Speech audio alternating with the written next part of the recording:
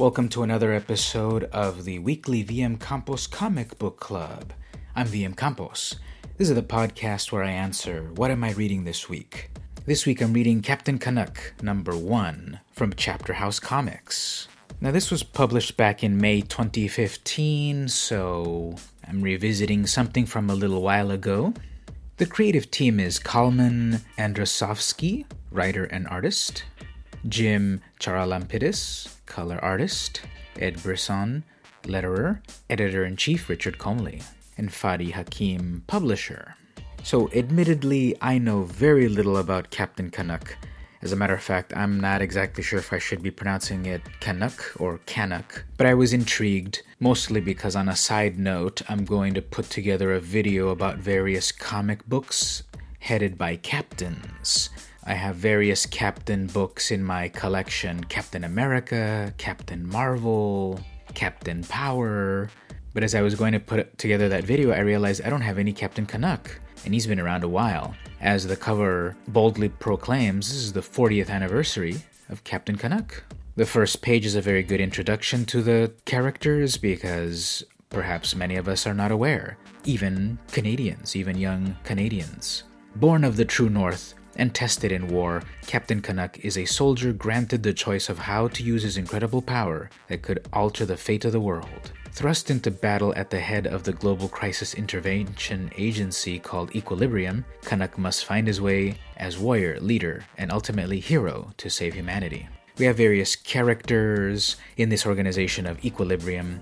Captain Canuck, who is Tom Evans, Quebec, who is Yvette Arsenault, Redcoat, Olivia Wallace-Yeats, Michael Evans, brother, and so forth. So there's this support team. It's sort of like the Canadian Shield in that they take out targets and deal with dangers to Canada and the world.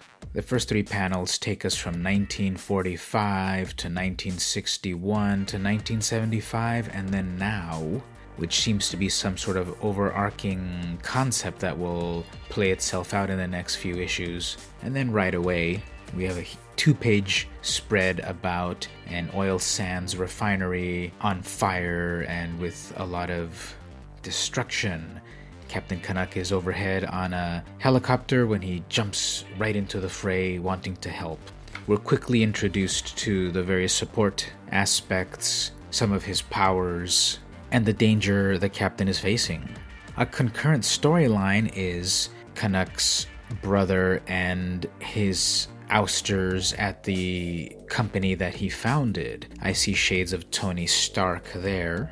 From what I've read so far of this book, the captain seems to be honorable, upstanding, a classic hero. He doesn't want to kill anyone, perhaps in contrast with his brother, who is somewhat of an anti-hero. There are zombified factory workers. The art is very good. It's modern, detailed. Visually, the panels are pretty cinematic.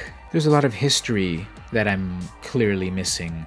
And this is the second time Captain Canuck has been rebooted in the last 5 to 7 years. And the character's been around 40 years. A cliffhanger ending and to be continued. Fascinatingly, there is a full-page ad for Booster Juice. When your superpowers need a boost, boost your life. Boosterjuice.com. So I guess that's a Canadian beverage? That's one of the things that was interesting about reading this book. There's various slang that is clearly Canadian. A few ads for comic conventions in Canada.